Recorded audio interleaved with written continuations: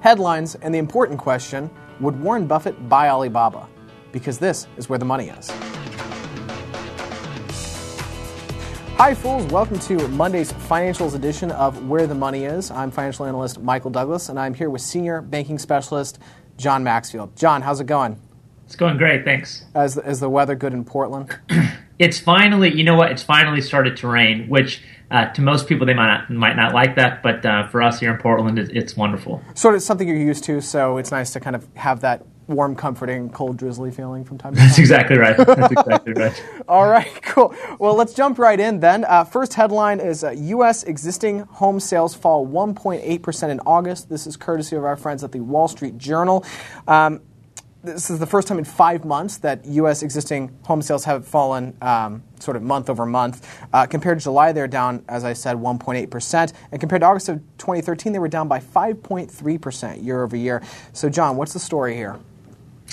Well, there's a lot of angst that was built up that they're saying that this new news came out and it caused stocks to go down. But really, volatility like this is much ado about nothing, and it's something that we should expect in the housing market right now. So the two fundamental things that we do know that really should be driving how you think about the housing market are, first, that housing affordability is still really high, and that's a result of low interest rates. So even though interest rates have gone up over the last year, if you look out over the last, say, 30 or 40 years, they're still at roughly half the historical average. And because most people buy houses with mortgages, having those interest rates low is going to drive your affordability way up. And then on the other side of that, on the supply side, we're seeing that because houses were so inflated during that bubble, and when a lot of people purchased their houses at that time, a lot of homeowners are still underwater, so that's constraining supply. So if you want to really see what's going on in the housing market, those are the two things you're going to want to watch. Sure. Well, and honestly, when you look at other indicators like the fact that residential construction is still running higher than a year ago, I mean, that tells me that the people in the know, the people who really watch this, the home builders are still feeling fundamentally pretty bullish on this, or at least that's my read of it. Yeah, and things are improving. They're just improving slowly, which is probably a healthy thing as opposed to anything else. Yeah, no, I definitely hear that. That sounds good. All right, so we'll table that, and let's move on to our second headline. Tigers Robertson says bond bubble will end in, I quote, a very bad way. And this is courtesy of our friends at Bloomberg. Julian Robertson, who's one of the better-known hedge fund managers in the United States, said at a conference that there's a bubble in bonds, that the news doesn't look good. The prognosis doesn't look good, to quote healthcare. And he's blaming the bubble more on governments than on individual investors. And a quote from that, it's a worldwide phenomenon that governments are buying bonds to keep their countries moving along economically. So, of course, there are a few questions that investors have got to ask. But the first one is, let's just break down what's going on here. So what happens is when you have economies that are struggling, you'll have central banks come into the market. They'll buy bonds, which on the other side of that pushes interest rates down. By pushing interest rates down, that opens up the credit markets, and that kind of filters through to the economy through higher spending. So what we know, if you look back over the last 30 years, we've seen if you look at like a bond interest rate chart, we've seen a decline since the early 1980s. Well, because bond prices and interest rates are inversely correlated, as those interest rates have come down to historic lows, bond prices are at historic highs. Mm-hmm. So this isn't anything new that's going on here, but because interest rates are particularly short-term interest rates are near zero, bond prices are basically as high as they can get. Sure. Now, that makes sense. And so then the question, of course, and especially, I know there are a lot of folks out there who have mostly bond income portfolios. So what should the individual investor do about this? Well, the big question is not so much whether bond prices are expensive. To me, and this is what Robertson was referring to, the big question is whether or not there is a bubble. And I would say, and granted, I'm not a billionaire hedge fund manager like Julian Robertson, so take this for what it's worth. I would say that anytime you're talking about a bubble, you need irrational exuberance as a part of that. And right now in the bond market, the high prices seem to be relatively understandable because these central bank purchases are driving them up and things like that. I mean, this isn't necessarily irrational. So if you take that irrationality aspect out of it and you just look and you just assume that, look, bond prices are high, well, that's not anything really to get concerned about. Prices of bonds, stocks, everything else goes up and down all the time. So for the individual investor, this is not something that I personally am concerned about. But for those larger institutional guys, this is something that I'm sure they're keeping a close eye on. Sure. And by the way, before we continue on any further, and we're gonna head into the Warren Buffett game in just a second, but I've got to compliment you on your excellent choice of shirt.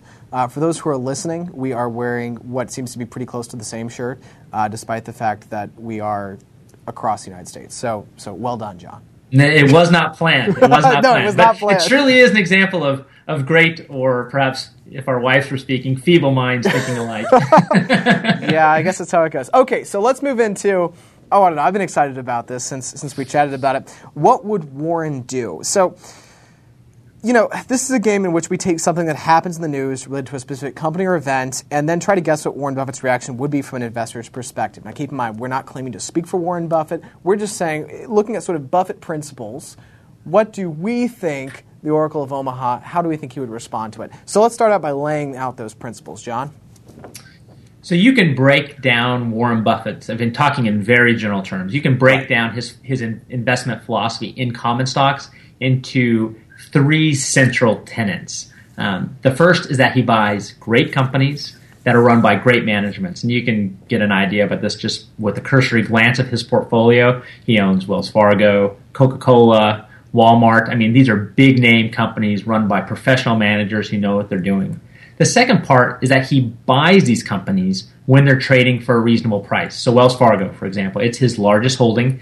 He bought it in 1990. I think he established the position maybe in 1989 and 1990 when California was going through a real estate cycle and it had pushed down bank prices. So he got in at a good price in a great company. And the third part is that he holds on to his investments for a very, very long time. I think what his famous saying is his favorite holding period is forever. So those are kind of the three things that guide his approach. And it's actually, here at the Motley Fool, it's something that we think should be guiding individual investors' approach as well. Mm-hmm. Absolutely. That's a good point. All right, so then taking those, let's go ahead and apply them to a couple situations. So first one, you may have heard of this company. It is currently holding the title for the largest IPO in the world. Alibaba, I was going to call it a tech company, but it's not just a tech company, right? It's an e-commerce giant. It's a bank. It's got financial services, mobile payments, just all sorts of things. Humongous IPO. It's currently trading at about $90 a share. Its market cap is significantly larger than Amazon's.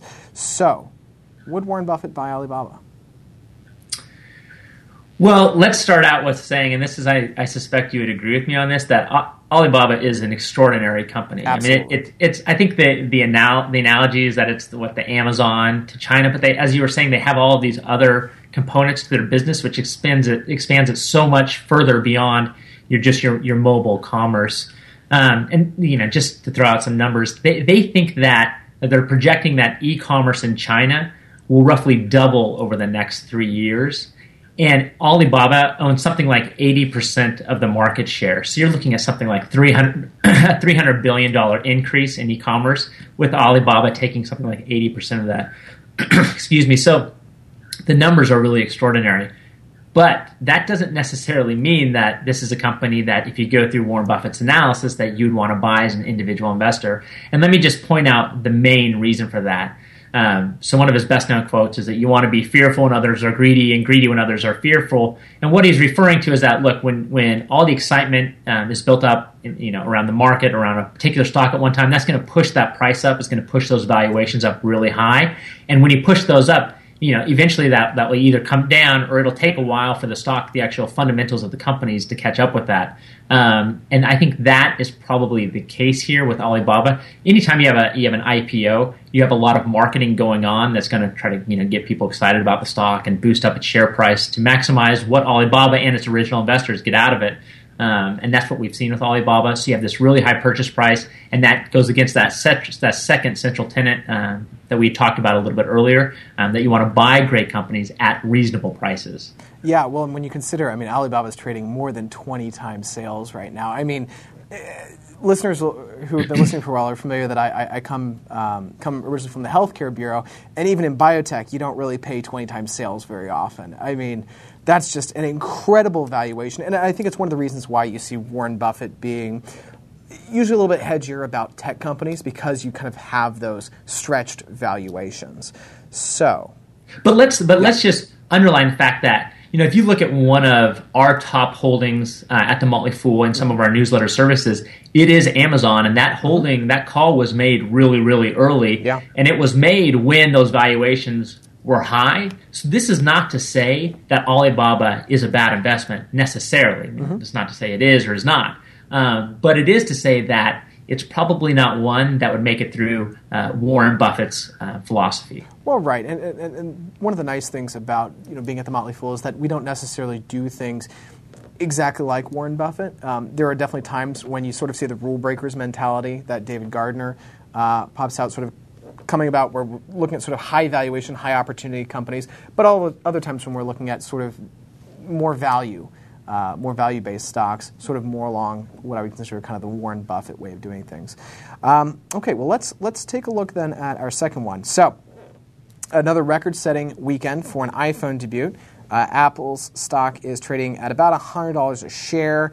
The 6 and 6 Plus did 10 million phones last weekend, which was a million more than for the 5S and 5C in that first weekend.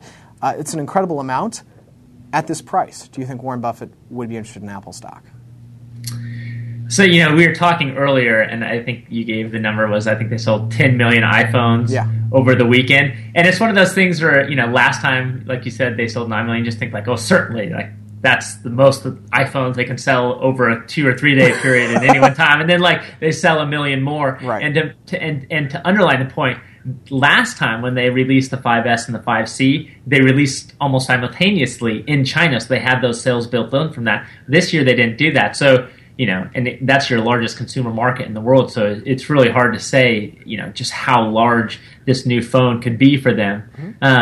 But again, like Alibaba, just because it's such an exceptional company doesn't necessarily mean that it's one that would make it through Buffett's 3 central tenets. And in my opinion, I don't think it would. Now, I think it's closer than Alibaba because if you look at Apple, it's a very understandable business model. It's got a ton of very valuable brand equity in it. These are things you see with your Procter & Gamble's and companies like that. So there are elements of it that would be attractive to Warren Buffett.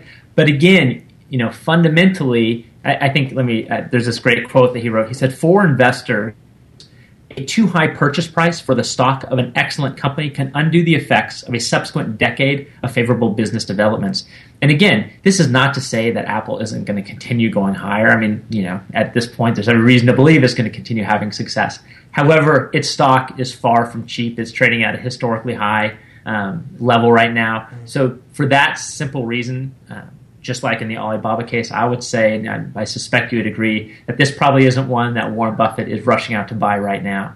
I would agree, although, I will say personally I am an Apple shareholder. It's actually a big percentage of my portfolio, so I'm really excited about the growth opportunities of the business, and I think they've done a lot of really smart moves in scaling up, and now some of their movement into financial services will be interesting, both on a personal level for me as a shareholder, but also for us as the Financials Bureau to be covering, because I think it's going to be very interesting to see sort of these partnerships and how they're looking to revolutionize how we pay for things with credit cards. So it'll be very interesting to watch. I agree, 100%. All right, sounds good. Well, John, thank you again for joining us from all the way from Portland. Thanks for watching. Please stay tuned to Fool.com for all of your financials and other investing needs. And Fool on.